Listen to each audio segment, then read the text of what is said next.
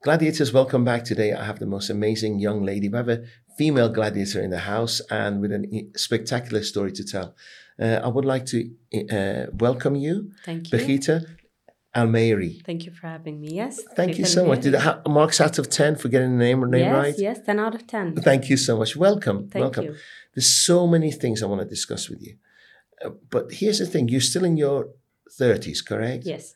It's rarely I meet someone in their 30s that has a story because they don't have much of a life. Like life is years of going out there and grafting, and emotional intelligence comes from that. But you've achieved so much in such a young age. I think I disagree with that. Do you know why? Please tell me. Because people believe that their normal life is a story not worth telling. It's not that they don't have a story.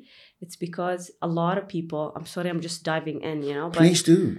But I feel like a lot of people have goals, and because they haven't achieved these goals, they don't believe that the rest of their life is actually worth telling. They think they're not worthy enough. But it is. Everything is worth telling. Your story, every single person has a story that's different than the others. I feel your optimism already. Yeah. So you're an optimist. I am. Well, I am, but I'm also very realistic. But you're not a pessimist. No. Right. No, because everything happens for a reason. Every bad thing, every hiccup, every good thing happens for a reason. That's I believe in a lot. I might switch and tell you a couple of verses in Quran that I believe in a lot. Do. But they all lead to one thing. Everything in life, every hiccup. Today I'm here for a reason that I don't know what it is.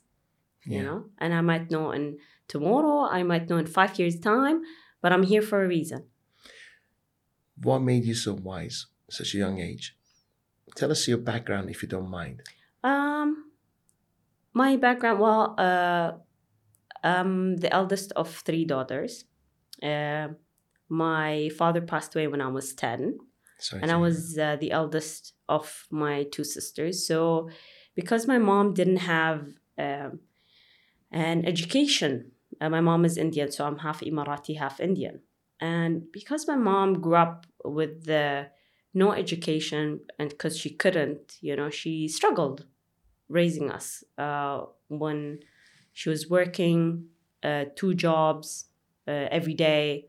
So when my father isn't there and my mom is trying to raise or trying to make money for us to survive, I became the father and the mother figure at a very young age, So you had to get mature very quickly. Yeah, taking care of my sisters, taking care of my family, of the household, making sure everything is set right, everything is done right. But look, my teenage time came when I became in my 20s. Like when I wanted to do Disneyland, and I did Disneyland. I wanted to, because I've never had that time to experience what sports do I like. So when I was in my 20s, I tried every single sport that came across my mind, did classes, did everything, got good at it. And then I said, maybe that's not for me. Let me try this. Maybe that's not for me. Let me try that. And I tried every single sport that came into my mind. You caught up with what you missed. 100%. So may I ask you, go back a little bit if you don't mind? Of course. Sorry to ask questions about your father. No. Did he die at natural causes? Yes. Yeah. It was natural causes. He was ill at the last few years of his life, and he passed away. Okay, so it wasn't a sudden. No. He was. And then your mom must have been very young. Yes. Okay. Yeah. Is your mom still with us? Is Yes. she remarried or No. anything? No. And then, so when you look back, because we have synergy here, because I lost my father when I was 3.5, 4. One of the things I noticed was that I didn't have much of a happy childhood. Mm-hmm. It was associated with a lot of stress and survival, really. Of course.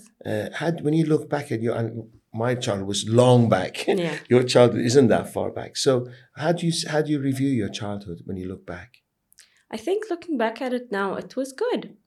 It was a good childhood. My sisters and I are very close. We played out. We did what every child would do. But I also, of course, had other duties to fulfill. But it's not unhealthy or it wasn't like bitter. No, it was good, but it has struggles. Like I had to grow up. I know that coming coming home after work or after school, I had to take care of my sisters, make sure the homework is done, and do this. So I was switching between these were moments in my day where I was an adult. You know, although my sisters are not as, I was the eldest. I was, 12, 13 when my sisters were 2 years younger of 2 years So very younger. similar Exactly. ages. But I yes. had to just grow up. Do. Yeah, I just So had you to just do. did it. Yeah, exactly. Yes. I just had to put this switch. There was a switch in my head where, okay, did you do your homework? Did you do your homework? Let me see what's in the kitchen. Let me do just a little bit of Just due sense of diligence in the responsibility kitchen. was there. Make sure that our uniform is set for tomorrow. This and that. But then once all this is done, okay, let's watch cartoon. So Amazing. it was a switch between the both. I can't tell you which I don't, I'm not going to say I don't believe in, but I'm not going to tell you that build up a childhood trauma in me. No, you got to do what you got to do. That's what life is about, you know? So who's the optimist in your family? Do you think your dad was the optimist or your mom? Where'd you get this from? Or do you think it's something that you don't inherit? It's not in your DNA, something that you had to work and you're born. I think I had to do that.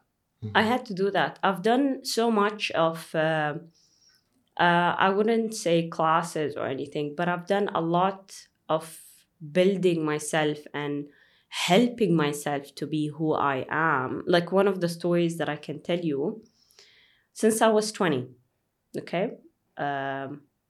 So since I was 20, I made this, I wouldn't say a promise, but I made this commitment that I would travel for 4 days to 5 days alone every year on my birthday. Okay? To be with myself and my thoughts. Now, the first time I did it, I was 20, I backpacked. I got on a plane with my backpack, flew to Nice with a backpack, landed in Nice, took a train from Nice to a place called Carcassonne. And I climbed a mountain with my tent, with my food, with my sleeping system, with everything. Now, when I got there, everything was easy. But I realized this, but I didn't realize how big of an impact that would have on me. There was no signal. No connecting. No connection. Now, I was alone. It was a safe area that I didn't get in danger or anything. I had an ELT, emergency locator, so my mom knows where I am at all times. But I didn't have Instagram. There was no Instagram, there was no Snapchat, there was no TikTok, there was no WhatsApp. There was me, myself, and I alone, you know? So after a while, once you set up your tent, once you do your setup, your due diligence, taking pictures, you sit there, and I have a book. But after a while, you realize how much you didn't speak to yourself. And it merged like an ocean. All these thoughts comes like an ocean, and they eat you alive. What do you mean eat you alive? I'll tell you why. Your brain, the brain's function is to keep you alive, right? Your brain's function is survival. I want you to survive. I don't care, you're positive, negative, you're good. I want you to survive. That's my job. Now, think about it in our normal rhythm of life, right? I sit in the car, I have music playing, so I'm distracted. I wake up in the morning, I'm speaking to someone, I'm doing something. This is why meditation is important, because you sit with your thoughts, right? People don't do that. I didn't do that. But when I did this the first time, I felt so down because my brain brought back all my memories, all my bad memories. Oh my God, my dad passed away. Oh my God, I had this childhood, So my you were teenage crying time. Well, I wasn't crying, but I felt uncomfortable. There was a discomfort in this situation, because it was, maybe I wouldn't say the first time, but it was the first time I felt it consciously that it's happening, and I didn't have a distraction like music or Instagram. Yes. You couldn't turn the music on. You couldn't get out shopping 100%. Or get distracted. But that made me much stronger to who I am. And I do this every year. How do you choose where you go? Then it doesn't matter. I just want to be somewhere where I'm alone, where I don't have in COVID time. I couldn't go out. So you know what I did? I took my cycle. I went to Al Maidan track. And Al Maidan track, when you do the lap, there is this road that takes you to nowhere. And I took my backpack again with my camping chair and some food and some lights, and I sat there for 4 hours alone. That's it. I turned my phone on airplane mode. I sat there. I reflected back on my life. I looked at pictures that we take and we never use. I reflected back on my photos, on the life that I've lived, on how I want to get better, on why am I here, what are the feelings that I've constantly think about but I never implemented on, how do I want my future to be, what do I want to achieve, what is happiness for me. What is success for me? Because it's different for one person to the other, you know? And then once I am comfortable and I'm happy and I'm ready to leave, I leave. But I want to sit by myself alone in my silence. Are you in a relationship? No. Do you think there is a reason I'm asking, sorry, but if there's anything you don't want me to ask, please tell Of course. me. Just because you are a very strong woman. Yeah. And because my daughter is very similar, you're also even similar ages. And she's looking for a strong man. Yeah. Because she's a successful businesswoman. She's into meditation, looking after herself. So you're on a path and she's on a path. It's very difficult to find a man who allows you to be on your path, yet a woman. Has that ever crossed your mind that,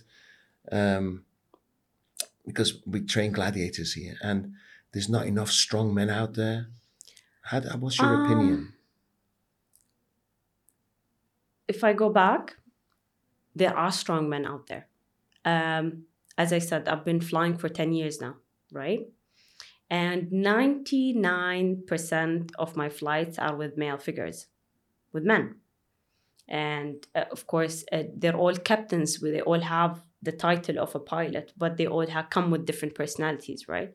There are a lot of strong men out there, you know? But as again, before, back in times when my mom and dad got married, there is only a certain things that men looked for women in values and women looked for in men as values. And if these clicked, the rest they can work on. Nowadays, I wouldn't say it's becoming difficult, but it's becoming more of a challenge for people, is because you know what, I don't like what you said, that's it, khalas, you're so quickly can jump. Exactly. Yes. People, and I think that it's our fault as, I wouldn't say a country or a nation, as a fault as a whole human race, yes. Because we've done things so instantly. I say that if we don't have to work it, you don't value it. Yeah, that people feel that everything should happen instantly, everything. But they don't realize, by the way, your degree needs 4 years of work for you to get a degree. Your body that you want to achieve in the gym doesn't come in a day Overnight. or two. A good friendship doesn't come in a day or two. A good relationship doesn't come in a day or two. You know, so do you think, it takes time. I agree. Do you think that being a strong woman brings out a lot of insecurities in men? In a relationship, not as co-workers. Men who haven't figured out themselves, yes. Mm-hmm. But men who have, no. So men who know who they are and what they want to achieve, within themselves, they wouldn't be challenged by a woman. Amazing. They wouldn't be challenged by a woman, I would say. And I've seen a lot of men that are like that. You know, a lot of men, they're moved if they see a woman who is not necessarily more successful than them. She's just successful. Yeah, she's driven. You know? She's focused. She's achieved things. Exactly. But men who within themselves are comfortable in their own skin, they're never moved. Wow. They're never. I wonder if there's enough of those men around. That's one of the questions I ask myself. I think it's because they're not as visible. Mhm. They're not as visible. Um, the very comfortable success, that's what I call it, it moves in silence. People who are very comfortable under their own skin, They don't shout. they don't shout, they don't scream, they move in silence, and they prefer to keep it that way. Wow.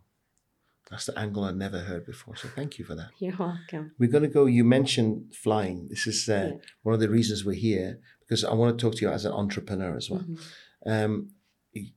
Okay, you tell us, you were one of the first female pilots for Emirates Airlines. Yes. Emirati female. Yes. So how did that happen? Did you decide at the age of 11, I want to be a pilot, I want to do this?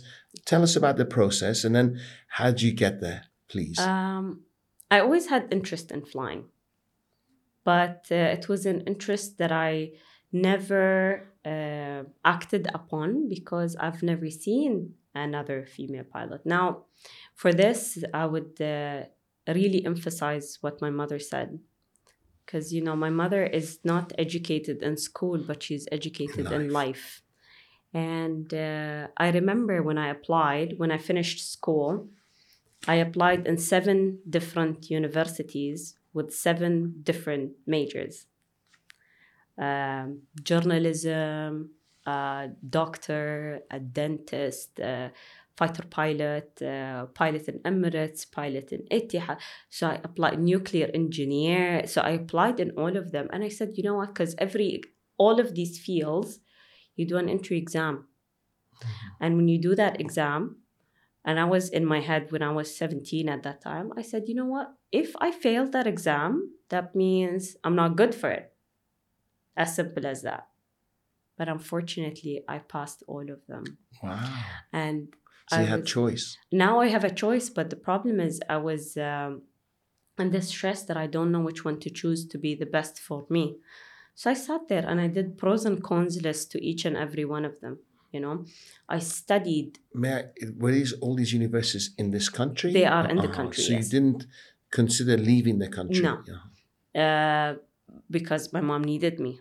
And your sisters needed you. Exactly. And I needed to be somewhere where I'm close.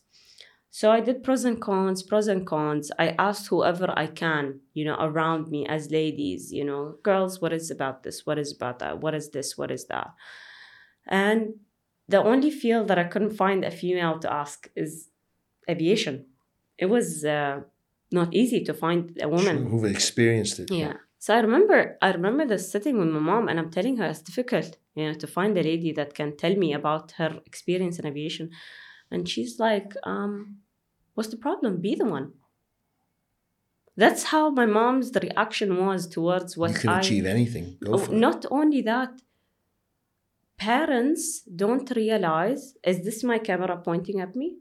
Yes, there is. Parents don't realize how much their words affect the kids. They don't. So whoever is a parent, always keep that in mind. Not even words, your reaction means a lot to how your kid will react in life. Because if my mom said, oh my God, that is really difficult, maybe it's really tough for the ladies, I wouldn't have been here. You have a lot of respect for your mom. I do. Right? So that helps. Some children don't have respect for their parents because of the way they behave. Of course. So the fact that she earned her respect, she's earned it in the right way, working hard. There's so many stories, Darush, I can tell you. Like, even I applied and she's like, become one. And I became one and I applied. Now, I'm 17, turning 18. And it's my first day in college. Okay? Now, imagine my entire life until I was 18, I studied in an only girls' school. Okay? Now I'm working in college. I'm the only girl in the entire college. Poor you, all the attention you got. But you wouldn't imagine how freaked out I was. I was scared. Like, I was not in my comfort zone, or I wasn't in my comfort space because it's a different environment. I have my class name, my class number, and I'm walking next to my class, and I'm like, this must be a mistake because all I see is boys inside. This must be a These are the mistake. things you don't think about when you're applying. Exactly. And I walk in and I go to the administration, and I was like, hi, I'm Bakhita. This is my first day. I don't know where my class is. And it already started. It's 9:05, And he goes, show me your paper. Let me check. Oh, this is your class. And I walk in. And the professor said, well, since you're here and you're 5 minutes late, stand here and introduce yourself. I've never been as red as I was at that day in my life because all I see is it wasn't my element. It was not my element. I forgot my name. And the boys know, all the boys were Emiratis too. So they know how we are as a background. And they're like, no, let her sit down. Let her get comfortable, until I'm actually comfortable. Why do you think the teacher did that?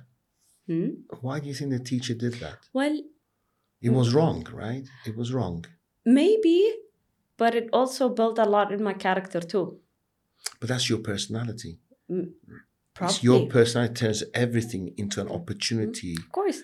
But look, that day I remember very, very clearly because as soon as we finished our first class, I ran towards the ladies' room, which was my ladies' room that time I was in college. The cleanest toilet ever. And I walked in and I called my mom and I was like, Mom, oh my God, there is something. And I'm having not a panic attack, but I'm panicking, and I'm like, Mom, there's something wrong. I don't know what happened. I don't know what to do. And she's like, what's wrong? And I said, I'm the only girl in college. And I'm this close to crying. And she goes, so? Silence. That was her reaction towards me having this idea in my head. And she goes, so? And silence. I didn't know what to answer. And she said, listen, young lady, if you have an important thing to tell me, now is your time. Otherwise, I'm really busy. I need to hang up. Wow.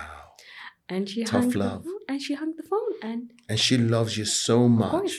But now looking back at it, and I remember years, I graduated, I'm flying. And now I think we're somewhere in Barcelona, my mom and I took her on a layover with me. And I asked her this question. And I said, do you remember that day? When I called you and I was crying, almost about to cry, and you said this to me. And she's like, yeah, I remember. And I said, why do you say that? She's like, look, I had a panic attack as much as you did. But if I told you, oh no, my baby girl, please come home. Khalas, this is not for you. If you're not comfortable, you don't have to be there. You wouldn't be here. You wouldn't be the person or the woman you are. Wow. This is why. So when she put the phone down, she was hurting, she was panicking, she was worried about you. Of course. This is why I always say parents' reaction to what their kids do, no matter what age they're at, is very important. Wow. Very important. And I've experienced this. Please give my regards to your mom. Thank you so much. Sounds like a most amazing lady. Thank you. But so tell me about college. How tough was it? Because as a pilot, do you have to do any physical activities? Is it all just brains? Tell me about how long did it take you? So before you apply, before this particular day that I'm telling you, when you go into programs, you have to go through a set of 7 exams. Okay. Physical test, math, and different tests to see if you're capable of being a leader. And then you do a physical test of yourself to see if you are fit to be a pilot. And then you start the program. The program starts as 2 years in UAE. Okay. And then for us in our batch, in our time, we did 2 years abroad. So I studied 2 years in Spain. Why Spain? There was a school. We didn't have a school. We didn't have a flying academy in UAE back in that time. But now we do. And it's an excellent academy. But before we didn't. So they would send us to Spain or send us to Oxford. You could choose where you went? Or they chose for you? They chose for us. Wow. But in my time, we had an option. A couple of batches had an option to choose between Spain or Oxford. And I chose Spain. I love the culture, and we were based there, and that's it. And I was very happy to be in Spain. And there were more ladies No, in Spain. Still not. no. I was still, when I traveled, I was, there were 30 Emirati boys, and I was one girl with them. Incredible. But now, for the listeners, sorry to interrupt, the government covers your cost for this education because you're an Emirati. Yes. Incredible. Yes. And it was great. You know, I learned so much about myself being there. And again, you know, for everybody who's listening, I really recommend that every child, every university graduate, or even who's undergoing a university, should do a year away from their home. Mm-hmm. So you always, that 2 years must have been tough for you because you're so close to your sisters and your mom. Yeah, of course. Mm-hmm. It was tough, but it was also a very, very important 2 years of my life, because in these 2 years, I built my own principles for me, if it makes sense. Yeah, like for example, what you were about. What was your character? I'll give you a simple example. Please. You grow up, you have daughters, right? Or sons. And 3 sons and a daughter. 3 sons and a daughter. They live with you at your home. Yes. When they're growing up. Yes. You teach them, this is how folding should be. This is where the cups are. This is where we have breakfast. This is when we have lunch. And it's something that you've been brought up with, and you automatically just pass it along, right?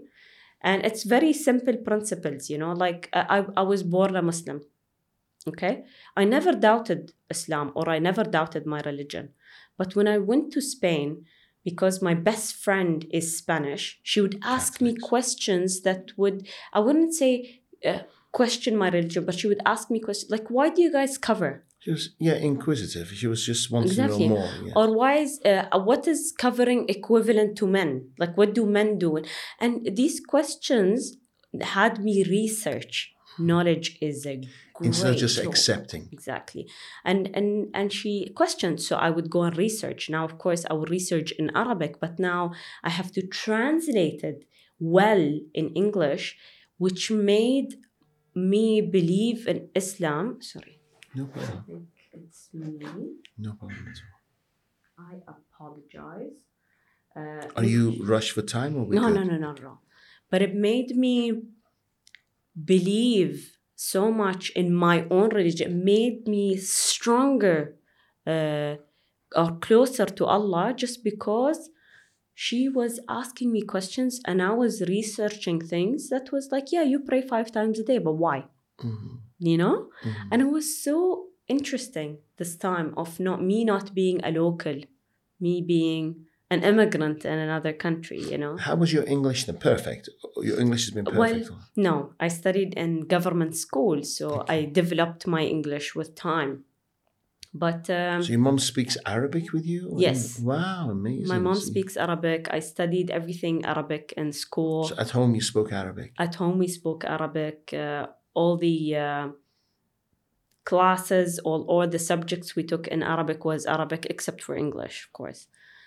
But it was a very, very nice. It did have its tough times, of course, you know, but it was a really nice 2 years of time, not for the educational purpose, but for the self-development purpose, you know. Now, for example, I know what is my limit to say no. What is my limit to say yes? What am I comfortable with? How do I want people to talk to me? The things that you're talking about, people don't realize in their 60s. So amazing, absolutely amazing. I'm sitting here in awe of your I love wiseness. I'm being serious. Because people don't realize this. You are the only person who's gonna live with you for the rest of your life. You're the first person you see when you wake up. Get to love yourself more. Get to know yourself more. And you're the last person you see before you go to bed. Do you know how important this relationship is? Everything else is secondary. Beautiful. But you are the only person who's going to live with you for the rest of your life. So love yourself. you know. And by loving yourself, I don't mean always be nice and kind. No, sometimes be tough. There is tough love, there is You need to kind be love. there is- arrogant and cocky. It's that balance, isn't it? Exactly. It's a balance. It's a discipline. You know, it's a discipline. What do I want to see in 2 months' time? Start today. When did you finish education at the aviation college? 2015. 2015. Sorry to ask you, how old would you have been then? 20. 20 years. Oh my Yes. goodness, you're still a baby. You're in your 20s. No, I'm 30. Just okay. Yeah, I turned 30 this year. Congratulations. Thank So, you. did you know that you were going to work for Emirates? Were they queuing up to hire you when they heard about you being the only female? No, I was a cadet pilot program. It was a program that is done by Emirates. So right from the beginning, it was. Yes. So Wow. I started, I did my education, flew small airplanes, the 2-seater or 4-seater, and then immediately moved to 777. Were there any time you thought, oh, I don't like this flying business, or you fell in love with it? I fell in love with it. The feeling you feel when you're in the air is different. It's different. So I wanted to ask you so many questions. So Emirates knew you were going to be one of the first female pilots. Yes. Was there any razzmatazz? Did you feel that other men looked at you with the envy? Was there any jealousy? How did you inspire? Tell me that process. I think if I'm being very honest with you, I think I was just wrapped up in my own life that I didn't really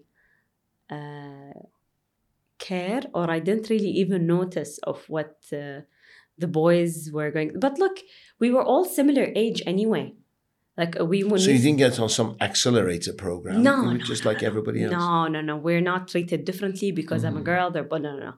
We were all this almost similar age, 3-4 years different, you know. But we were all just trying to excel and do our career, you know. So I didn't have that in my batch, to be honest. All the boys that I studied with, they were lovely, you know, and I've learned so much from them on a different way of living.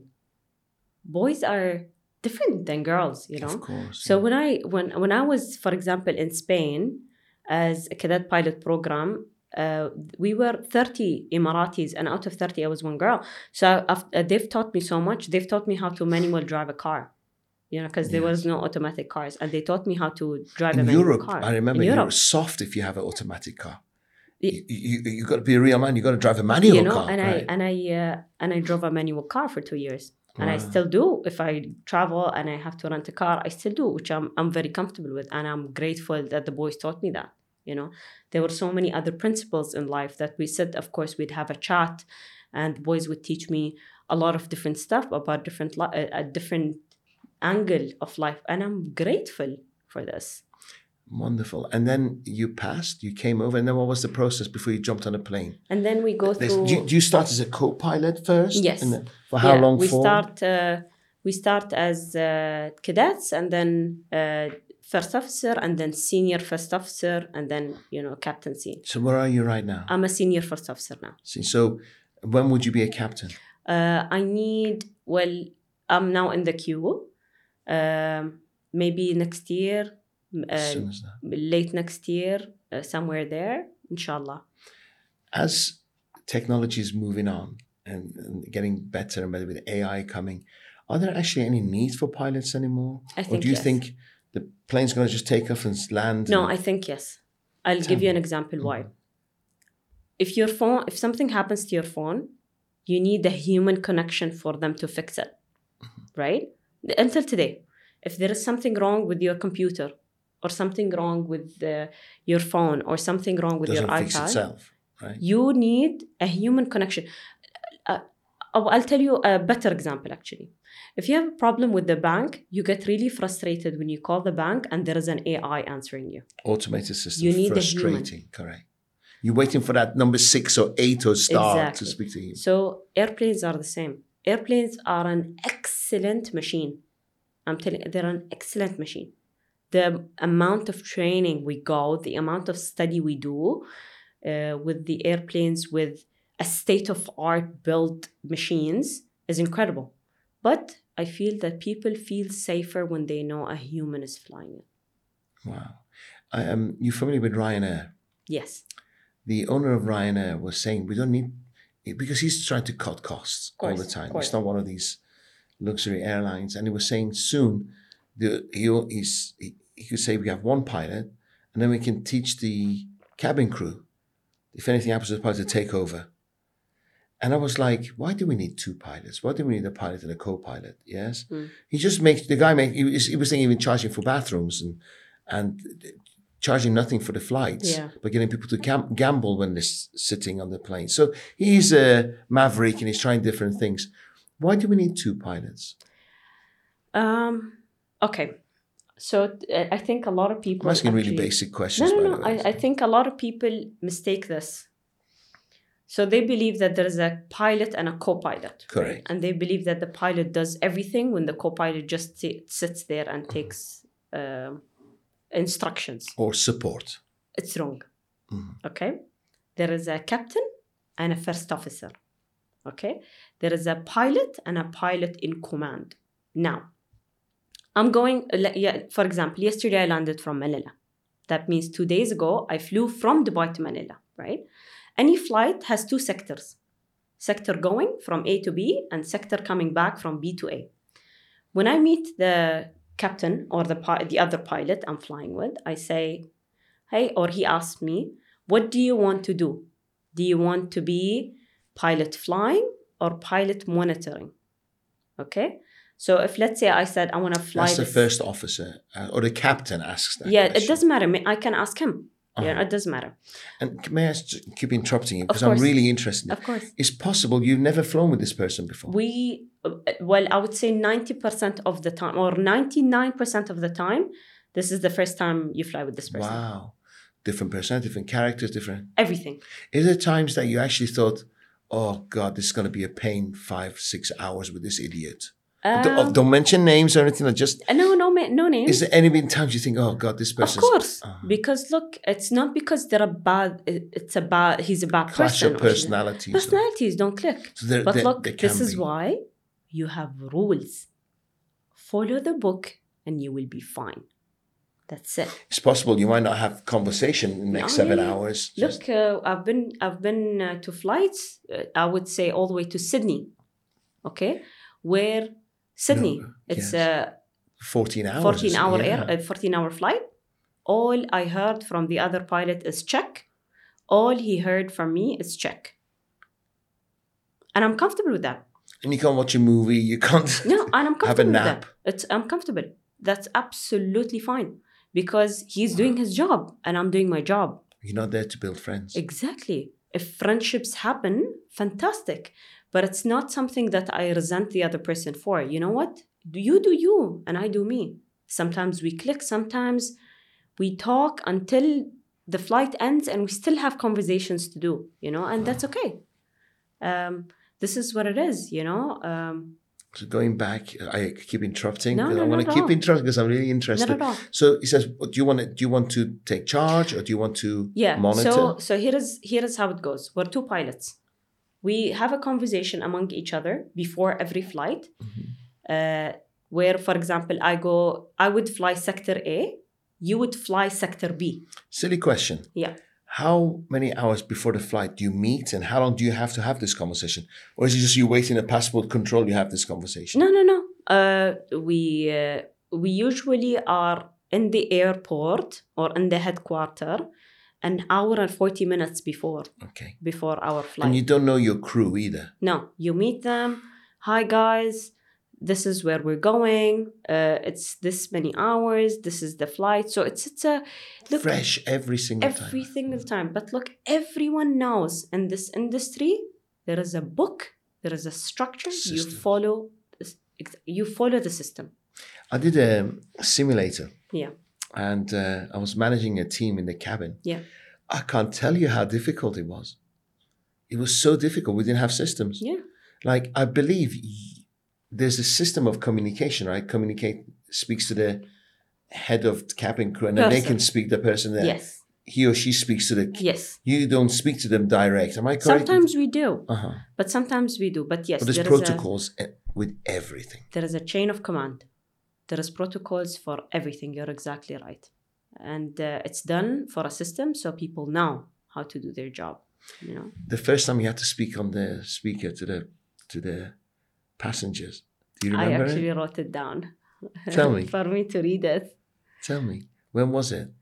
31st of December 2015 was my first flight. You were 20 years old. Yes, I went to Delhi, and I went to Delhi and I came back. And the pilot said to you, "This is your chance." You have to. Every sector you fly, you have to speak to the passengers. But it could have been him, right? But yeah. You but decided to be you. Now no. It's a protocol. One sector you have to fly. One sector you have to monitor in every flight. So you have to eventually speak no matter what. No matter what. Oh, I see. Every sector you fly, because every flight has two sectors when you come to home base. Mm-hmm. If I'm flying out of Dubai, let's say, I have to speak to the passengers before landing. If I'm flying back to Dubai, I have to speak before I land to Dubai. So anytime I'm pilot flying, I have to speak to the passenger. And then the other pilot who's not flying, they monitor and they speak to ATC, they coordinate our entries to different countries. So it's not like, do you want to go have a go? It's no. Even who speaks is systemized. Yes. Oh, I see. He was like, I thought the two of you sitting in cockpit said, "Oh, I don't feel like talking. You have a chat." No. So we have rules, we have systems, we have duties to do, whether we're flying the airplane or not. Now, where does this come? As this person is a captain, this person is the experience of flying hours. So if something happens, God forbid, in an airplane, this person who is called a captain, who has 4 stripes, experience, yes, will take the charge and making the last decision. Do you see what I mean? Yes. That doesn't mean that he or she won't tell me, what do you think? What is your idea? And they won't take up my idea and build upon it. They do. But then they make the final decision. This is the difference. Amazing. How many hours do you have to fly before you can have a nap? Have you ever got there, like within 2 hours, your head's rolling, and you're thinking, "Oh, I've got to keep awake here"? Of course. Of course. This you say to the other person, "Yes, I'm really tired. Can I just have a 15 minutes?" This is an international rule. You can take a 40 minutes control rest in the airplane, but it's also never come to work tired. Any job you do, that's a principle. Like for example, this is a principle I build: never come to work tired. Change your lifestyle to suit the work. 100%. So, and then, see, I'm asking really basic stuff, right? Can you recline? Of course. You can recline in the pilot's chair. Okay, that's good. And then how much of the time you're flying, you're actually in charge, and autopilot's not, like 99% of the time, autopilot's going, you physically, manually, Look, let's say from here to... let's say Europe, because it's 6 hours, let's say. And out of that time, physically, manually, what percentage of the time are you in charge of the plane? Okay. And what percentage is the autopilot? This is interesting. People have a perception about autopilots. But autopilots, they follow what we tell them to do. I have to do a takeoff first. So the moment you sit in the cockpit, you set the autopilot. No, not necessarily, no. I have to do, of course, a takeoff.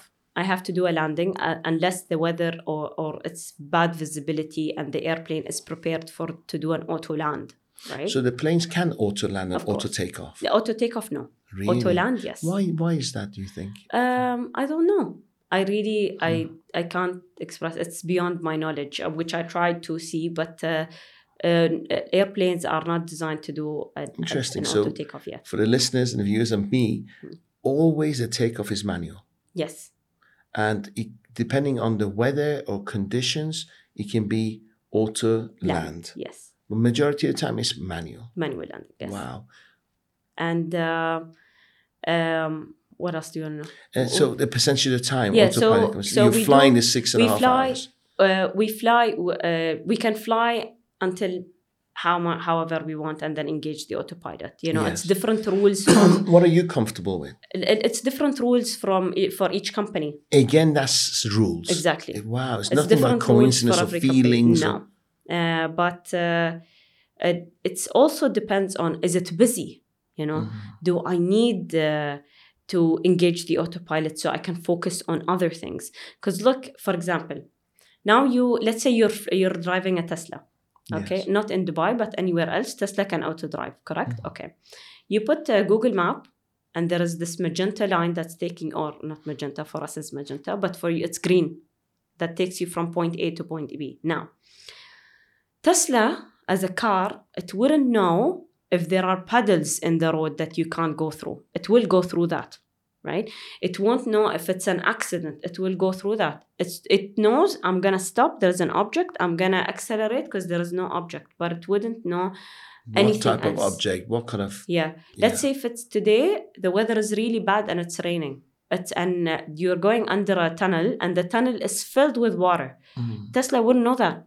It will just drive. Yes. You know, and it might destruct itself, but it will drive. This is the problem with autopilots everywhere. The autopilot would do what you as a human instructed to do. Our job is to see, oh my God, there is weather in our magenta line. We need to take a couple of steps, couple of altitudes different than this. We need to climb. We need to descend. We need to all That's this. still the human factor. Exactly. So the entire 6 hours we're sitting there, we're actually engaged with the airplane, seeing that if there is weather in front, if we need to put the seatbelt sign on, if we need to turn it off, if we need to climb, if we need to descend, we need to get permission of entry of every country before we enter. That leads me to another one. Are you okay answering all these questions? Because I'm really getting answers here, right? So, because as a passenger, I fly 2-3 times a month. I love flying. Yeah. And I have all these questions, right? As a pilot, do you prefer day flying or night flying?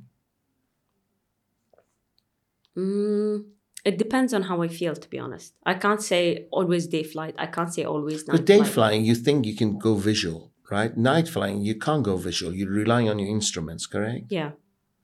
But no, Makes it no depends. difference. It really makes no difference. Wow. It makes no difference. And then you're at all. crossing borders. I've listened to like YouTube clips of people talking. I can't understand a word they're saying. You get used to it. Have you ever like had to ask, sorry, say that again like 6 times? Of course. But also, when we talk to air traffic controllers, there is a specific language we talk with. So we know what they're telling us. Yeah, we have these and they know codes. what you're saying. 100%. So somebody like me doesn't understand. I'm like, what the hell was that? Yeah, I have but to ask. we know. I'll be embarrassed like for the 7th time. Can you repeat yourself? No, we have a language we talk. Wow. And were you nervous for the first time when you sat down? Of course. Do you still get nervous? No. I'm very comfortable now with flying. I'm very comfortable flying. But before, of course, imagine I'm 20 and I have 500 passengers behind me. Of course. Were you announced when you first flew that you were the first or first pilot, female pilot? I was the second. Second. Yeah. Were you announced on the tannoy that you were the second? And did they clap when you entered the plane? I don't know. Did they? No. There was no razzmatazz, nothing. No, There should have been. No. Because amazing. No. Let alone being 20 and then a female Emirati. I'm glad actually that didn't happen. Do you know why? People would have Not only. When you put somebody on pedestal. a high chair, yes, then people monitor everything they do.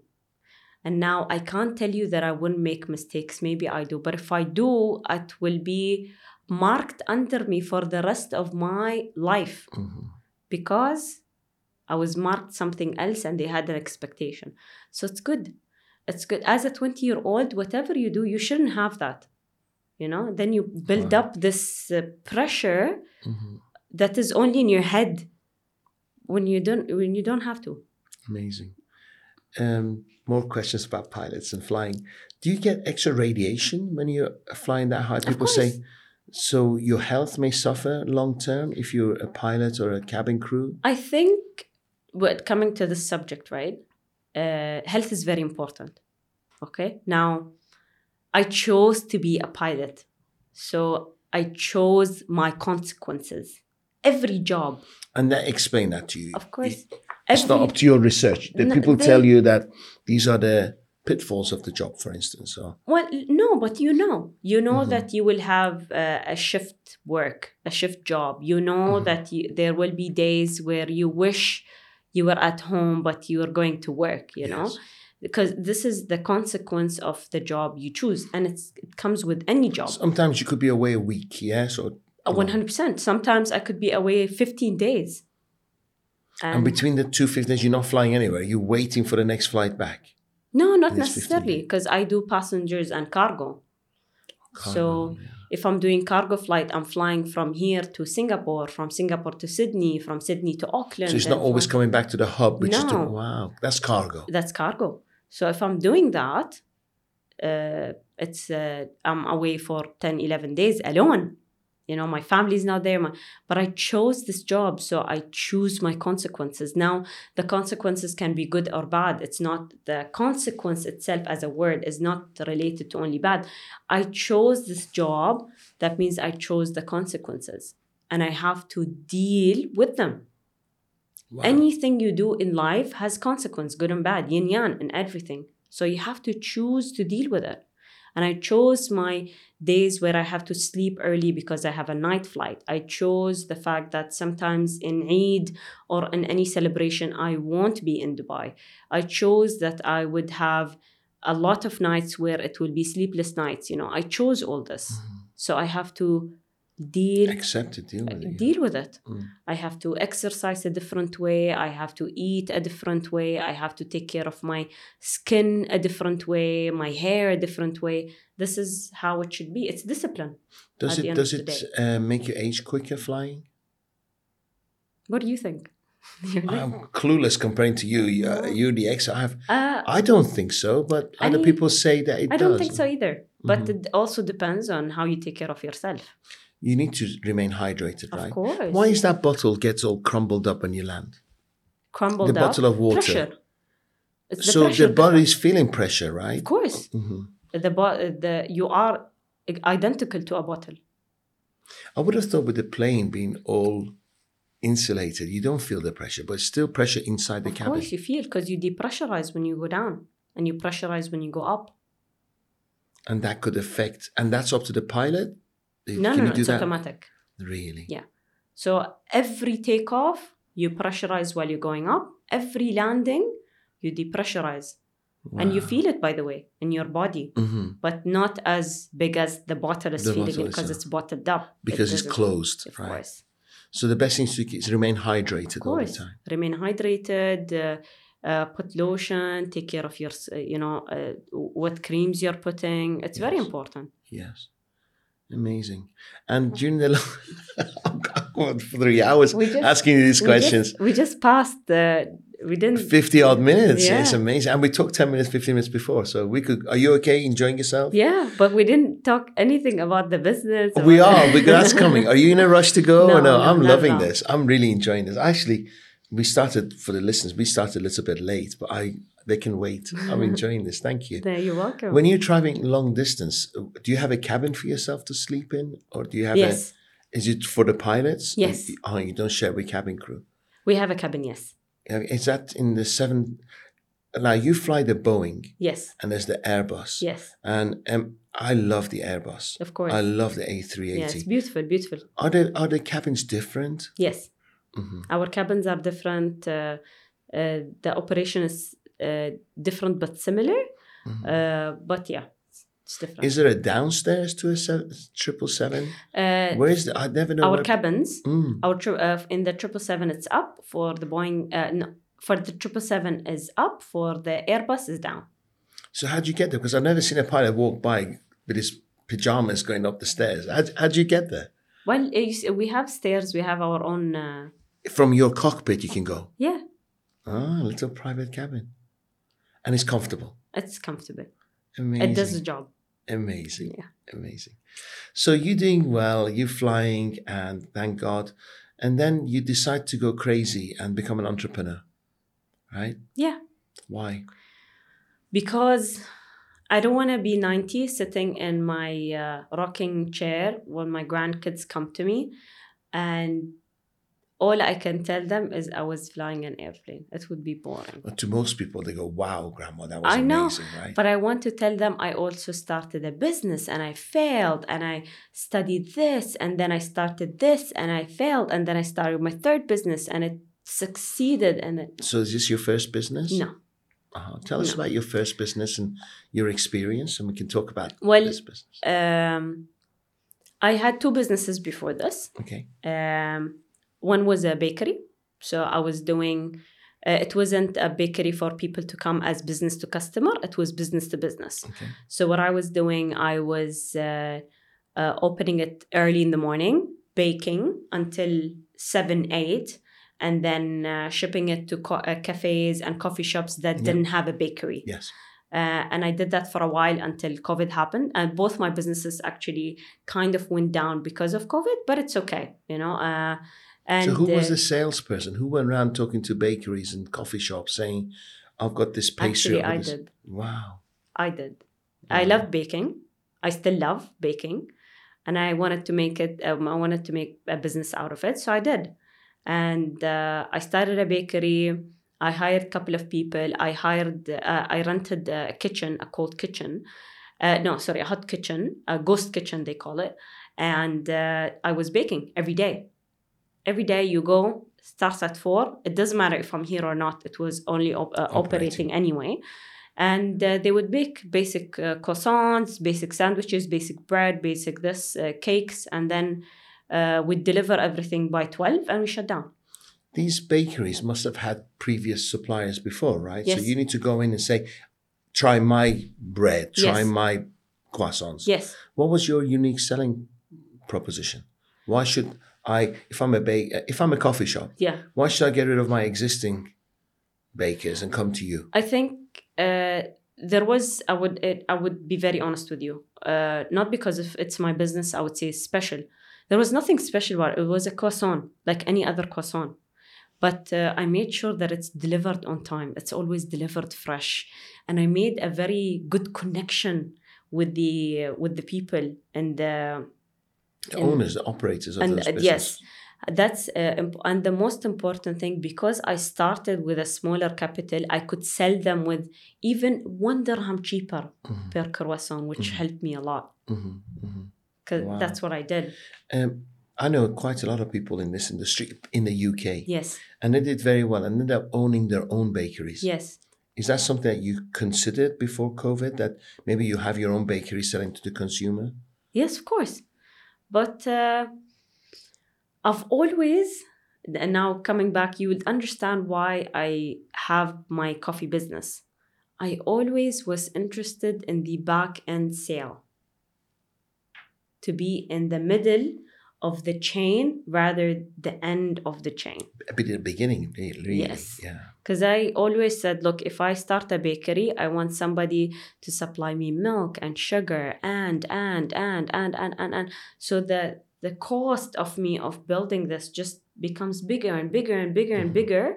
Then the outcome has to actually match it or become better, you know. But if I'm at the beginning, I'm delivering croissants to you. And you are specializing in one line. Yeah. And that's it. That's it. Interesting how you process it, right? Yeah. So you always have businesses or had businesses have been in the beginning. Yes. But I never realized this, by the way. So what happened to the bakery? You lost money? I had to close down. Because, what happened to of the equipment? What happened to the space? I had to sell. Well, the space wasn't mine. I was renting the space. So the kitchen equipment and everything was with the space. So it wasn't a problem. But I was paying rent and I was paying my employees and everything. And the bakery wasn't working because the coffee shops aren't working. Of course, so it didn't make sense. Yeah. It really didn't make sense for me to keep it. And we didn't know when and how. And the ghost kitchens are very expensive. So I had to let it go.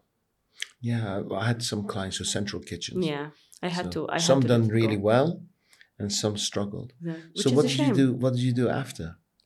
Well, I guess you ended up losing money. Of course, I cried. You know, because I was really attached to it.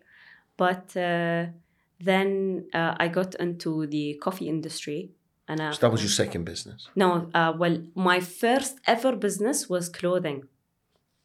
You designed? No, I didn't design. Of course, with all the travelings, you figure out factories, you figure out where things are done, how to find the right raw material, how to whatever. One of my flights to Bangladesh, I went to a factory where I saw that they were making clothes and everything, and I saw it and I took an opportunity and I just designed a very simple logo on the spot. And I said, guys, I want this logo and this much, and I will send you now a transfer to start the process. When can I deliver this? And they said, you can get it in 2 months' time. Fantastic. In that 2 months' time. What was it? Was it dresses, clothes, suits? No, just sports clothes. And I saw that they already had the designs, they had the colors, they had everything. And all I needed was a logo. I just designed a logo on the spot. And I said, without any customers or anything? Nothing. And I said, I'll figure that out later. And you're a true entrepreneur. And I did that. And I gave them, and I did a deposit and the day after. And they started the operation. I gave them my house address. And they delivered it to my house. And in that 2 months' time... In that 2 months, you realized, oh my God, what have I done? No, not really. I got all excited in Bangladesh. Now I end up with like... Not really. In that 2 months' time, I came back to Dubai. I got me a trade license. I went and I spoke to these different gyms and these different guys. I have clothes for you. It has this. This is what I'm starting. Why don't I give you a couple? I spoke to a couple of trainers and I said, ladies, I have this clothing line. Would you be interested in trying it? And this and that. And I built myself a profile. Look, being an entrepreneur is not as difficult as people think it is, but it's not easy. Because you're fearless. But it's not easy. Most entrepreneurs sit on 2 pairs of trousers and they sit there going, oh, I've got to go out there. I'm going to get rejected. Because look, what's the worst can happen? They can say no. And I've been told no gazillions of time. And I said, thank you. Wow. That's it. Of course, I wouldn't say I wasn't sad. Of course, I was sad. Of course, I had these emotions. Yeah, but you dust yourself down, learn from what went wrong. I did my fair share of crying, But you get up and try. This is what life is about. Wow. This is what the entire life is about. And then that business closed. Then I started the bakery, and that business was closed. I'm dying to know. Why coffee? You got into your coffee business. It's a great commodity. So do you specialize in where your coffee comes from? Tell us about your business. What do you do first, and then we can talk about coffee. So I own a coffee solution company called Harvester Coffee Company. What we do everything that's related around coffee. So we supply green beans, we supply roasted beans, we do the consultation to set up a bar for you, a coffee bar for you, whether it's for a business or for your home. We find the right machines for you, the right grinders for you. We set you up with everything. And we also provide the roasted coffee with different forms of it. So that's what my business is about. Now... did that business start like that, or it's developed into that? It developed into that. What was it at the beginning? Roasted coffee and green coffee. From a particular country or no? Not really. And now, as I'm speaking, I have 37 different kinds of coffee.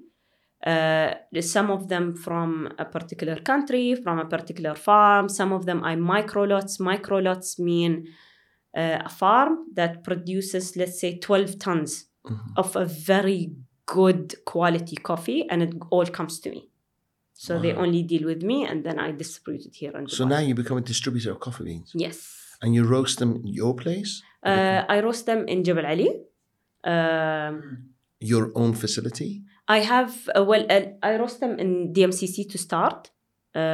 But I have my own place in Al Quoz where people can come, can try the coffee, can try the machines. Can I have an invitation? Of course I'd love you can. to come. Of course. I'd love to. And You can do coffee classes there where we can teach you how to do latte art, where we can teach you how to do how to be a barista, what makes a good cup of coffee, how do you know it's a You good must cup be of the coffee, only things players in like the that. market, right? There's nobody else doing.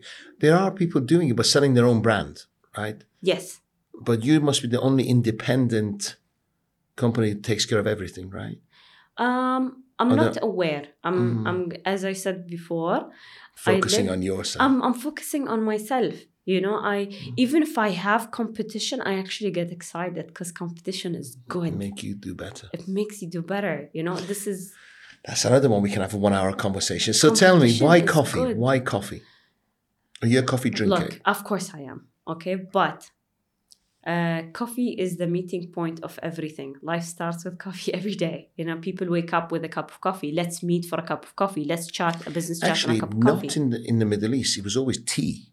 Correct. Yeah, we've become coffee drinkers. We've become coffee drinkers for sure. Yeah. And also, although Starbucks has brought it's Italian, really. It's Italian cafeterias where people got together as families. Yes. In Middle East, it was tea rooms. Yes. Right. So but now it's coffee. It became a very good commodity to be in. But look, also, I love coffee, but also it was a commodity that was just starting. How long ago? After COVID, so 3 years ago. 3 years, yeah. But the coffee started recently, if you think about it. Because look, if I decide, let's say, Darush, I'm going to start with salt. There are already big companies that have a name in that market. Yes. And if we talk about sugar as a commodity, it's also difficult to get into. If we talk about milk, but coffee is a new commodity. Really? In the Middle East industry. I didn't know. It wasn't. Did you research it before you started it? Of course. I have plenty of time to do nothing but research. And did it help you traveling so you could? Yes. So I went to a farm in Tanzania. Stayed in the farm for a couple of days, I just explored what they do, how they do it. I did the same in Colombia. So it's... so you educated yourself. Yeah, so of course. When you drink coffee, you can tell the taste of yes. Wow. Yes, now that I've learned how to and where and what notes should I search for, it's interesting that every cup of coffee tastes different for me than the other. Do your sisters work for you now? No. What do they do? Not yet. One is a graphic designer and the other one is a vet. And they both are very happy in their jobs. We've just bought a veterinary clinic. Oh, very nice. Yeah, we're looking at actually owning a number of veterinary clinics. So it's a great business to get into. My son's bought it. Oh, nice. We're going to brand it onto Arena. Okay. So we take over and then it's very much... there's lots of people vets and doctors and they own clinics and veterinary clinics, and they're not really business owners. Yeah. But they love serving pets and patients and stuff like that. So what we do is we go in and we buy shares. They still remain, but we take over the business side of things, the marketing side. Of course. So the owners still remain as partners. Yeah. But we take over the whole business. Wonderful. Side. Yeah. That's really good. Thank you. It serves a greater purpose, to be honest. I think so. My sister is a vet as well. And they get a lot of rescued animals. There's so many... pets in the world or in Dubai even that need a lovely home. So I think it's gone the world. I mean, where we are, a lot of people with cats especially. Yeah. Honestly, I'm not a cat lover, but we have dogs. Yeah. But they're all over my cars. And they scratch the cars and it's just like, if you have a cat, just take care of it. Don't have it roaming around my garden. But anyway, that's something else. So let's go back to coffee. I'm going to go on my rant about cats. I want to have something that, like, there's some sonic noise or something that the cats keep away from my garden. But that's an invention maybe I can create. Maybe. Without poisoning them. So that's not good. So. But I think if you do a beautiful cat centers, like they have dog centers, this problem would reduce a lot. There was a coffee shop, if you remember, at Cats. Yeah, they still have it here. No, did they? It was on Jumeirah Beach Road, if you remember. Yes. And it closed. Yeah. But maybe they moved. I don't know.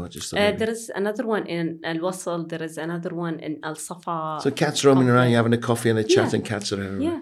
But I feel like if you do a couple of centers here and there for cats, like you do for dogs. Yes, rescued cats. Yeah, people would come. And look, I don't blame the families that left the country at in a very urgency state at COVID time, and left the animals behind. And they left the animals behind because it's very expensive for animals to travel, right? But also, they could have done, not them, we could have done better as a community to actually give these cats a home. Yes, true. Talking about cats, and I'm going to go back to flying. Yeah. Is there a compartment on the plane for animals? Yes. If I went with the luggage, would I die in that? Because I could survive if I sat on my luggage below my seats. Well, if you pass through security and you passed, through everything, and you manage to have your sit next. Maybe I'm very attached to my suitcase. It will survive. You will survive. Yes. So temperatures don't change that much. No. Pressure doesn't. So the you could entire airplane is pressurized. Uh-huh. Even your luggage, where we put your luggage, is pressurized. Uh-huh. So yes. And the animals sit with the luggage? And no. There's a special place for the animals as well. Because I always wonder what they do. They stick in with the luggage, or no. There's a special place. Yeah, Thank you. I'm learning so much today. Do you ever worry about? Because even when I fly so much, I think this could be it. Do you have so much faith in the planes? Because you know what was amazing? We went to this summer. I went to Alaska. Yeah. And we flew a helicopter to the glaciers. Mm-hmm. I couldn't believe that these helicopters didn't stop. Now, with the aeroplanes, different. We got wings. And I think one engine fails, the wings will take me there and stuff. With a helicopter, if that damn engine fails, you're done. Okay? So I couldn't believe how well maintained these engines are going, because they work them all the time, don't they? Yeah. And they're very well maintained as well. So you never worry about the plane. Is the plane safer in the air than it is on the ground? Operationally, yes. Because, of course, when you have a lot of airplanes in the same function, you need somebody to look on how we're moving and how the directions are happening. But in general, the aviation industry, which they realize but they don't believe in it so much, is very safe. Is very, very safe. The airplanes are well maintained, are well taken care of, and that's internationally. It's not only Emirates, but Emirates have done a state-of-art job, to be honest, to keep their airplanes maintained and structured. The structure never failed us, to be honest, as pilots or cabin crew or working in this industry. Apart from our amazing ruler, Sheikh Mohammed Al Maktoum, what do you think is the secret to Emirates? That is such an amazing airline. Sheikh Ahmed bin Saeed. Yes. Sheikh Ahmed bin Saeed, he's also a visionary, and he had a very good vision to start. And it amazes me how much he's done, and I look up to him so much. Have you ever met Sheikh Ahmed? Of course. Really? Wow. Humble guy, but he is amazing. Amazing. I used to live in Grosvenor House, and he used to have coffee. I never had the guts to go over and shake his hand and say, amazing. Yeah. I don't know. You I just should have. Because I think you have this, we're going to where we started self-worth. Yeah. And you often think, who am I? Who this? But he was so humble, always. Yeah. Always. He's done an amazing job. Amazing job, not only in this industry, in every industry. The leaders that we live with in this country is incredible. When I started my warehouse, I call it the warehouse. It's in Al Qoz. I combined it with coffee and art. So I host artists. Every 2 weeks, there is a new artist that I host, and I do events in that place. So I have different events happening. So, and we post that on social media. So if people are interested to meet different people in industries, and they should come. And so far, it's been so successful with the amount of people that I've met, and how visionary they are with different industries. But it fascinates me, the amount of success we have in this country is incredible. It really is. Wallah, يعني, you can't, if I'm putting it in that, if you want somebody in any industry, you can find it here. You can find a person who has knowledge enough for him to start or her to start a business here. It's incredible. With you, it is incredible. With your traveling, do you notice that there's lots of ignorance towards the Middle East? I get that still. I can't believe Of it. That course. people are like, I'm coming to Dubai. What should I wear? I'm like, Of course. But because even today, with all your traveling, it it's still the surprises social media. you. للأسف it's very sad. It's the social media, it's how the social media projects who we are, which is sad. But this is something that I think is changing now, because some social media platforms are filtered, some are not. I remember there was a day I was in Dallas, I think, in an Uber. And we sat there, hi, how are you? Good morning, ma'am. How are you Small doing? talk. So where are you from? I said, I'm from Dubai. And he's like, oh my God, That's the first reaction. Yeah. Everybody goes, oh my God, Oh my Dubai. God, you're So from marketing's Dubai. working. So what That are you everybody doing? knows Dubai. And then he was speaking about, at that point, there was this Ukraine and Russia conflict, and he was talking about what he sees on the news, like, oh my God, the Middle East was attacked and this was happened, and they were showing him pictures and people are dying. How are you here? Are you here on survival? I was like, no, and nothing like that happened. Yeah.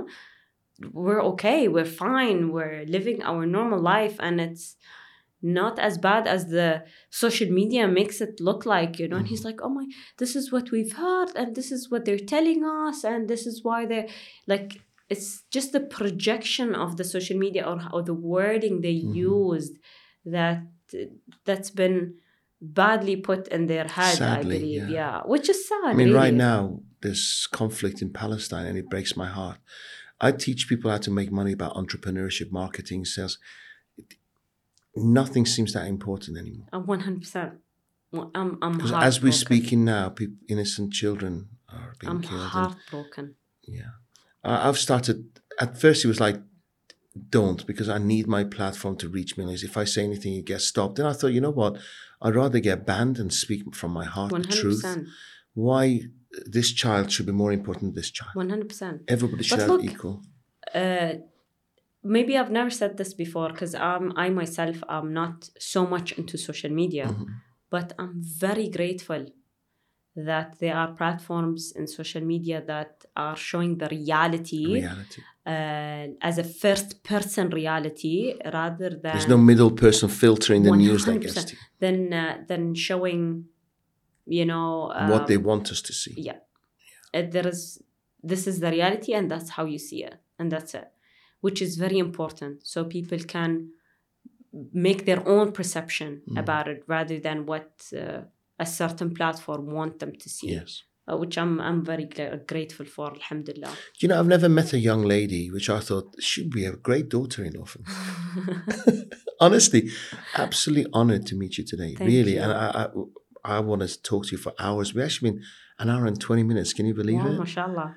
So tell me about your currently, because what I want to do, I have an idea about your, when you hold events, how many people can you have at your place? I can have, I had events where it held 50 people. And I had events where there were 200 people coming in and out of the warehouse. Okay. So far, all the events that I've done have been beautiful. Of course, managed by different people. They all come. I have an event that I'm launching, not me myself, but in collaboration with another company. She's launching a cheese company. She's a cheese lady called Yellow Block. And she's hosting her launch in my warehouse. And I love seeing that. And what I do when this happens, I invite all the other entrepreneurs of other businesses, and I come and they network, and you never know. Let's do an event at your place. Yeah, let's do it. And I'll teach for free entrepreneurship. 100%. Let's get together. Be lovely. Also, what I'd like to do, and this is on the table, I would like to do a documentary about your business. Would that be okay? Documentary about my team will come, interview your vision with warehouse events you're doing, and we'll gift it to you. Yeah, why not? I would love that. Because it sounds amazing. How many people do you have working for you now? 7. Amazing. 7. But look, is it profitable yet? Yes, alhamdulillah. It had a dip I'm not gonna lie. It had a dip, which wasn't a bad dip. Um, it was a decision that needed to be done, and I had to do it, which I'm not regretting at all, you know. But now it's recovering really well, which I'll explain a bit better. My business was mainly in Jebel Ali because it was mainly B2B. The free zone. Yeah, For the free people who zone don't area. know, Jebel Ali is one of the biggest free zones on the planet. 100%. Yes. And when it was in the free zone, the entry, so every client that I had to meet, there was Pain. an entry permit, there was an Yes. exit permit, there was, and it Checks was in the vehicles, what's in, yes, what's out. and there was a specific block of time where if they pass that time, they can't enter. If they come Yes. with a different car, they can't enter. And for me, as a business, as a startup, it was difficult for me to keep all this in check, because if the client comes with a different car, it's done. You know? I had that problem. And yes. my first impressions weren't as good because of Yes. this. Even if my coffee is good, It was challenging. it was challenging to Yes. get there, you know. So I had to actually take a chunk and start a warehouse and do the warehouse. And it costs you more, Of right? course. Because you have to pay the duties now. Exactly. And the rent is higher because of where Exactly. you are. But So it was the risk worth taking. It was the risk, definitely worth taking. How long have you been in the new warehouse? A year, almost a year now. Oh, Almost congratulations. a year. But I'm very happy. It took. Can I come and drink at your place? Can I have coffee? Of course. The public can come and use it. Yes, the public can come. Every 2 weeks, there is a different artist. You can buy their art. We do coffee training there. We do latte art training there. You can do events there. And I love mixing all this together because this is what I am about, you know. Drink coffee, meet new people, network, make a win-win situation for all. Because I'm sure if people don't realize this as entrepreneur, they should realize that now networking is very important. Meeting new people is very important. Connecting all the time. Connecting is very, very Business important. is a numbers game. You have to meet as many people as possible, have course. the correct conversations. You never know, you know? Maybe I sit with you today and we're talking about something and something clicks and you're like, oh my God, we can do this together or we can do that together, you know? Where are you going to be your business in 5 years? Where? Ideally, if you wave a magic wand. I don't want to mention a name, but that's in my head. I want to be the Nestle of Middle East. So not just coffee. Because why not? You know, why not? We have so many resources in the UAE. Would you still be flying? I love flying. So now the flying has become a hobby and your business is your business, yes, right? I love That's flying. your baby. I love flying. So you can't see yourself ever stopping? Maybe at some point I will, but I don't know where that point is. You've been flying for 10 years now. Yes, but I love flying. I love if I can tell people about my stories in COVID time and, you know, we never stopped flying in COVID. You know, we were flying and we were bringing... Mainly cargo. Cargo. And how we did the cargo and how the world looked like at that time. And because it was the cargo who really helped Emirates, right? Yes. Did you convert the passenger seats to... Yes. Wow. What a fantastic idea. Wow. What that must have cost the airline a fortune, right? Yeah, but look. It worked. You gotta do what you gotta do to survive. Because many airlines just park their passenger planes. Yeah. Was Emirates converted to... When Emirates said, let's take all the economy class seats, let's convert it all into cargo, and let's fly. And we did. And it was amazing. You know, amazing idea. Do you remember the funniest incident you've ever had on a plane?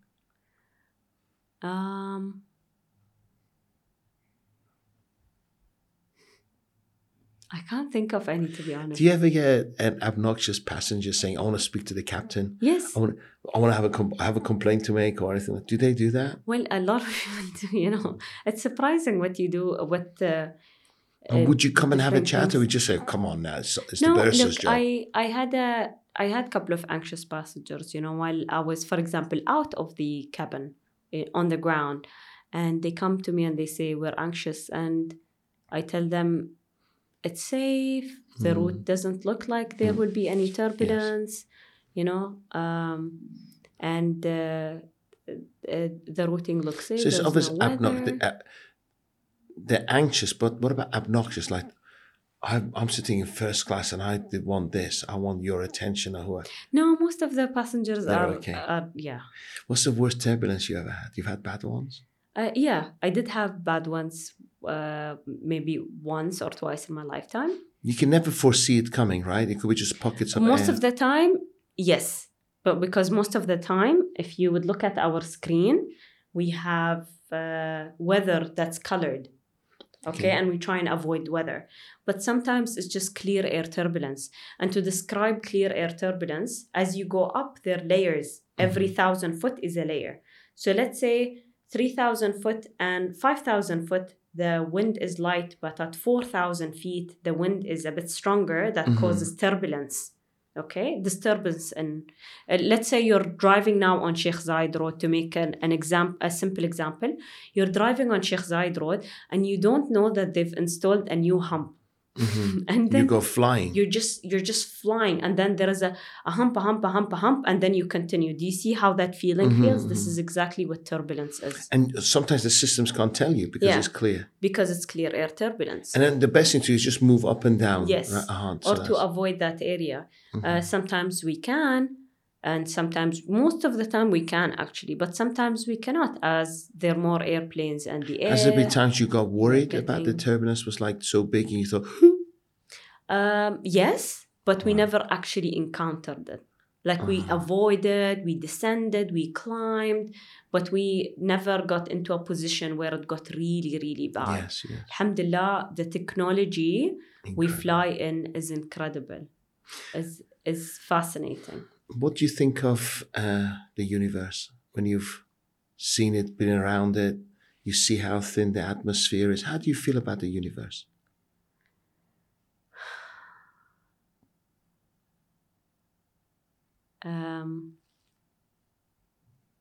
It makes me believe in Allah more. Because imagine how detailed it is. It makes me believe in Allah more. So you don't think we're a bunch of coincidences? You think there is No, I don't think anything is a coincidence. I do not believe in...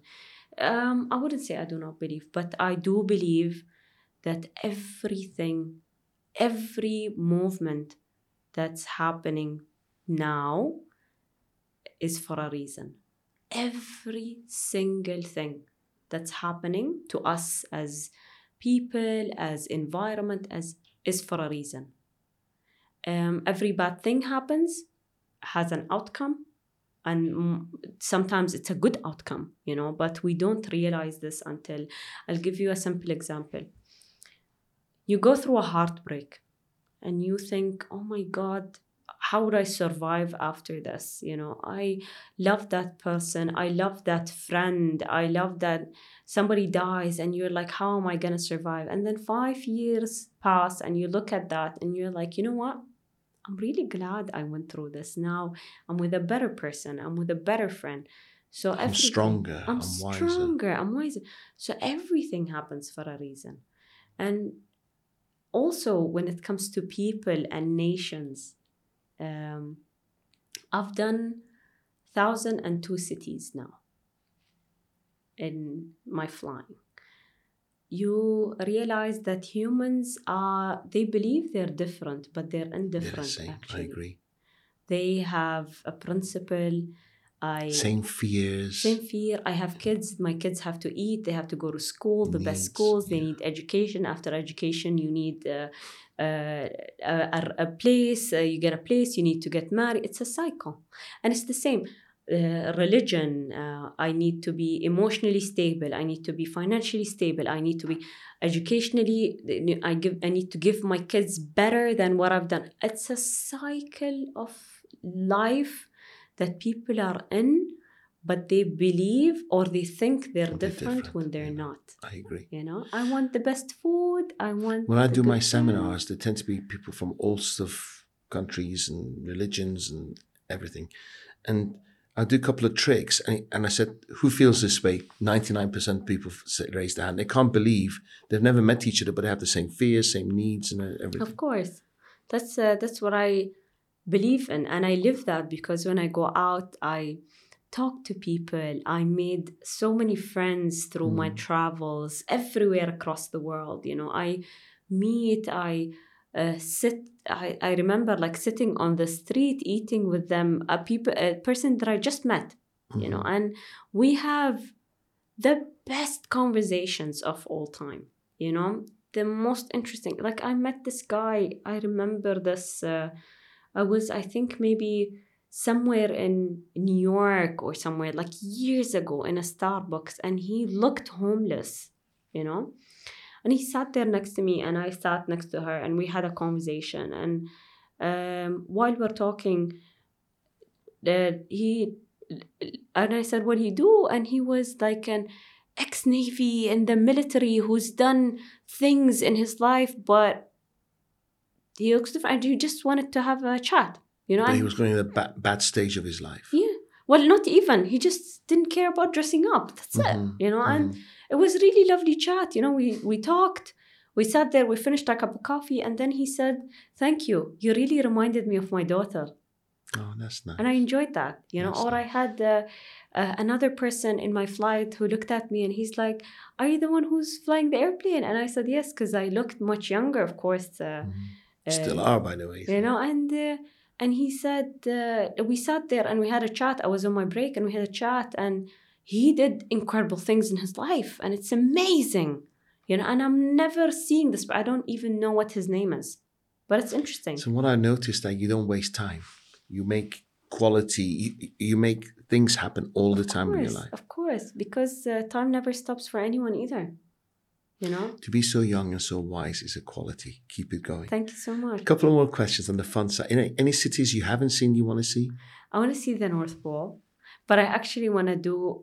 You've seen the Northern Lights? I flew in the Northern Lights. Was it amazing? Yeah. Amazing. But that was one of my incredible flights. You never asked me that. I was coming back from Seattle and we flew in the Northern Lights. So I was inside the Northern Lights. And you see it all around you? All around me. And I couldn't help but tell the passengers, ladies and gentlemen, check out the window. Please, I know that you may be asleep. Don't be alarmed. I'm just telling you to open your windows because this is something that you can't miss in your life. And the passengers were actually very grateful that I did that. Yeah, amazing. That was one of the nice experiences. Shooting stars coming back from Bangkok at night. There were gazillion of shooting stars that night. I'm grateful for. At the COVID time, you never think they're going to hit the plane, do you? Huh? They're never going to hit the planes like... No. They're so far. They're so far. But it's just... amazing. There's so many experiences. North Pole. North Pole. Do you believe in UFOs? Yes and no. You've never seen a... look, religiously, if I'm speaking is it okay that I'm speaking... Religiously, religiously, there is a lot of things in the Quran that we haven't yet discovered. Okay? A lot of things, and there are a lot of things in Quran that was written when the Quran was written, but it was discovered recently. So we don't really know. But you can't also say that we are the only living souls that are here. So I don't know. Sometimes I do, sometimes I don't. But personally, have you experienced any unidentified flying objects? No. Any colleagues talk about it? No. So far, no. But who knows, Yeah. Who knows? Maybe in the future, that's another case. Maybe now I've mentioned it, you'll attract it. Yeah. But you know what's really funny? I remember years ago, if you talk about flying objects, it was a big deal. Now they're talking about, they probably exist and nobody's bothered. Yeah. I don't know why we've become numb to it, but having... I think it's because we've seen a lot of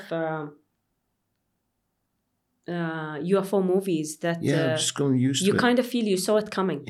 Or even zombie, these zombie movies. And if it happens in the future... I saw that coming anyway. That was people would be like, you know what? Yeah. We saw it. Got 5 seasons of that 15 years ago.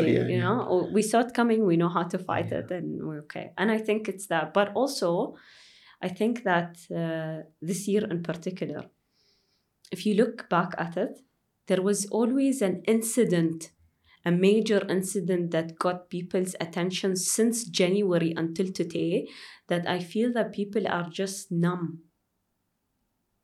I feel they're numb. Then I feel proud where I see 500,000 people demonstrating against, Yes, you that's know, in London, and 100, yes, 200,000, 50,000 Celtic fans pull out the of course, Palestinian flag. These are against the governments. It's against the news. But people, I still believe in humanity. I still think of they course. see things wrong and they go, no, I'm going to stand up for what's right. Of course, because as I said, we think that we're different, but we're not. I know. We want peace. We want love. We Yeah. want harmony. And we need more people in your generation who stand out and We say, want good life. you look, old men and women who are running our governments. Yes, I'm talking about Europe and stuff. This is not right. This is not right. Let's change. We need to say, we passed through things. By we, I mean you and I, generation-wise. Because I also lived in time where there were flip phones. Yes. You know? Yes. I also lived in time where growing up, my friend would call home and I'm playing outside and my mom would say, I will tell her when she gets inside to call you. And I will hang up and then I'll come inside, I'll have a book and I have her phone number and I'll call her. I lived that, you know? And then I lived through, I didn't have social media and then I did have social media and then, you know, I lived through all this. It's different stages. Different ages, and it has a range of emotions that we live through, and I'm sure you did as well, you know.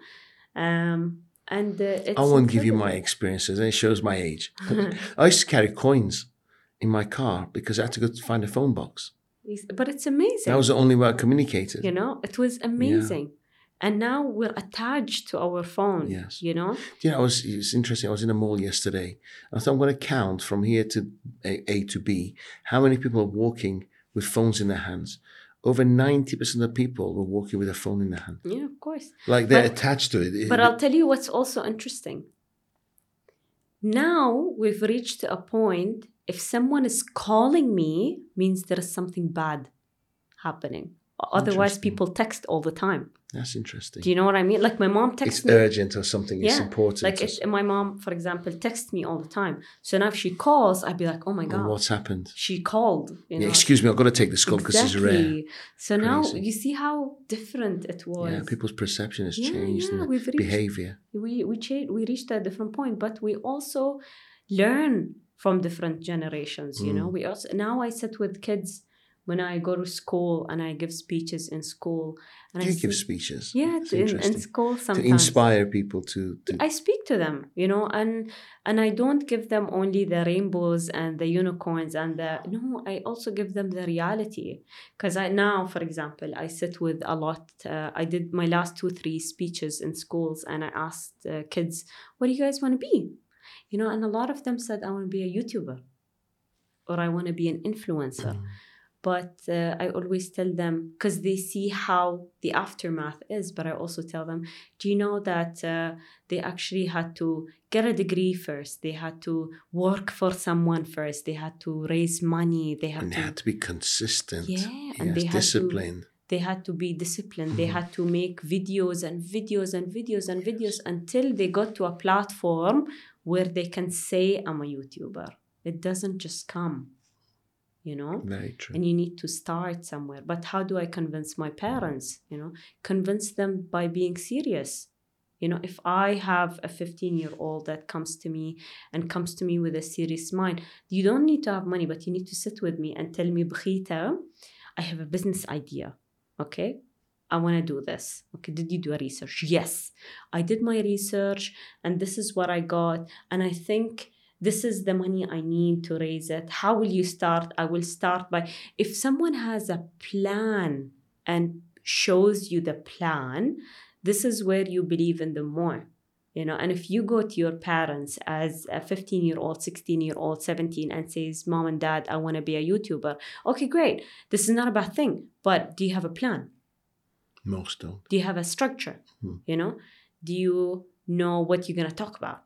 You know, what is your YouTube channel? What's your angle? What's your angle? Story? Yeah. What are you gonna present? You know, and if you have these things and you say to your parents, I want to do a YouTube channel and I want you guys to be my supervisors until I'm at a legal age, but I want to start now. If any of your children, for example, came and presented all this to you, it will be hard to say no. Exactly. It will be hard to say no. Because they're serious. You don't need money, but you need that willpower to start with. You know, I didn't have money when I started my coffee company, but I really wanted to. And I saved and I saved and I saved. Do you have investors? No. You're the sole owner. Congratulations. So I started my company with a 28,000 dirhams. And I'm not saying that this is a lot of money or a little bit money. I worked hard for it. And you still do. And I still do. How many, final question. We've been 1 hour and 40 minutes. One of my longest podcasts. So how many female pilots are there now with Emirates? As a whole, I don't know. But as Emiratis, we're 7. Wow. We're 7 female pilots. Probably double or triple that if it was other countries as well. Well, it's only Emirates. In Etihad, we're more. Oh, really? Yes, in Etihad. Oh, you mean more. Emirates as in Emirates Airlines? Yes. Not Emiratis. Yeah. There's 7 female pilots within the Emirates Airlines. No. Let me rephrase this. In Emirates Airlines, we are 7 UAE, like Emirati passport holders, female pilots. In Etihad, there are more Emirati female pilots. Crazy. You know, and they're a much smaller fleet. And they're more in Air Arabia.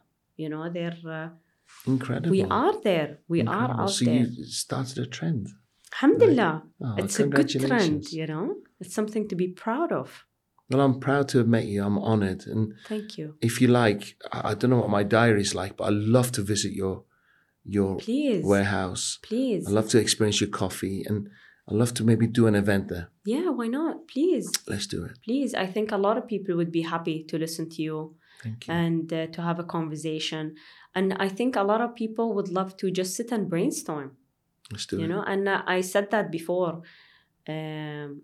We had a very interesting, we had a very an interesting speech in the warehouse a few months ago, and it was about women entrepreneurship. And one of the ladies was a bit more feminist towards this idea, but not in a very positive way, which I didn't enjoy. I'm not going to say I'm feminist, but I believe that both genders should have education. They should all have the right healthcare system. They should have the right opportunities, yes, but not in a way that I would demean the other gender for me to be better. I agree with you. No. I speak in Dubai Women's Council all the time. Yeah. And I say exactly the same thing. And and she was saying this in a way that men have better opportunities and business and you know, things like almost that. Almost defeatists, and, right? Yeah. And I told her no. Actually, I really would like to argue, or not argue. I would really like discussion, this. Healthy discussion. Look, back in the days, okay? Back in the days is when my mom, my dad got married. When your mom, your dad got married, you know? They had rules. They had a law, okay? One salary was more than enough to raise 7 kids. It's completely different time, you know? So men sat together and they had discussions because they needed that when it comes to business and networking. Yes. Women also sat and had different kind of discussions because they needed that, because their environment at that time wanted that. Correct. Right? And then it changed a little bit, where women said, you know what, I would like to work. But they started in the health system, they started in the education system, because they still wanted to be where... Carers. Exactly. Mm-hmm. They wanted to have this, I want to care, I want to educate, and I want to... And then it shifted a little bit, because the world shifts, and when it shifts, you shift accordingly towards it. Now we've reached a point where, yes, women are entrepreneurs and they own businesses and everything. That doesn't mean that their opportunities are less or are difficult. No. Men have opportunities and networks more because they've been doing that for years. Correct. It's been a men's world for a long, long time. You know? So how did that conversation end? Well, on good terms? Or she said, I'm not going to come back to your warehouse again? Was it healthy? It was healthy, because I told her, look, I'm very sure. I'm telling you this out of a first-hand experience. I've worked, or I still am, working 99% with men, you know. And if I ask you today, Darush, do you have experience about investing? Can you teach me? You know? And you would. Exactly. There is no gender related to it. Exactly. You know, people help, but it also depends on how your perspective is. It's always about perspective. Correct. And I can sit here, I can sit here and I say, oh my God, my life was tough because my dad passed away when I was 10, and I struggled because my teenage times were taken away from me. You know, I didn't experience what teenagers experience. I wouldn't be the woman I am today. Every single step that I went through, I wouldn't be the woman I am today. And look, I've been through days because I manage a business. I was doing my master's and also I was flying. And these are things I chose to have in my life. I had days where I was burned out to the maximum. I didn't want to meet anyone. I didn't want to talk to anybody because I was just burned out. But that's the path you chose. Exactly. And I have to deal with Bakhita, consequences. if your father is watching now, he's very, very proud, I'm sure. Alhamdulillah. I hope so. It's been an honor. Thank you. The honor was mine. Thank you. Wow, Gladiators. It's been an absolute honor. Bakhita, thank you so much. And I look forward to seeing you again. Inshallah. Thank you. Inshallah. Bye. I salute you. Thank you.